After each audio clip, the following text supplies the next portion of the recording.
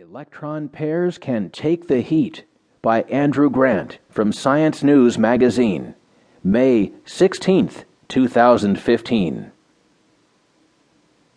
Electrons zipping through a thin layer of strontium titanate interact and form pairs at higher temperatures than expected, researchers report in the May 14th Nature.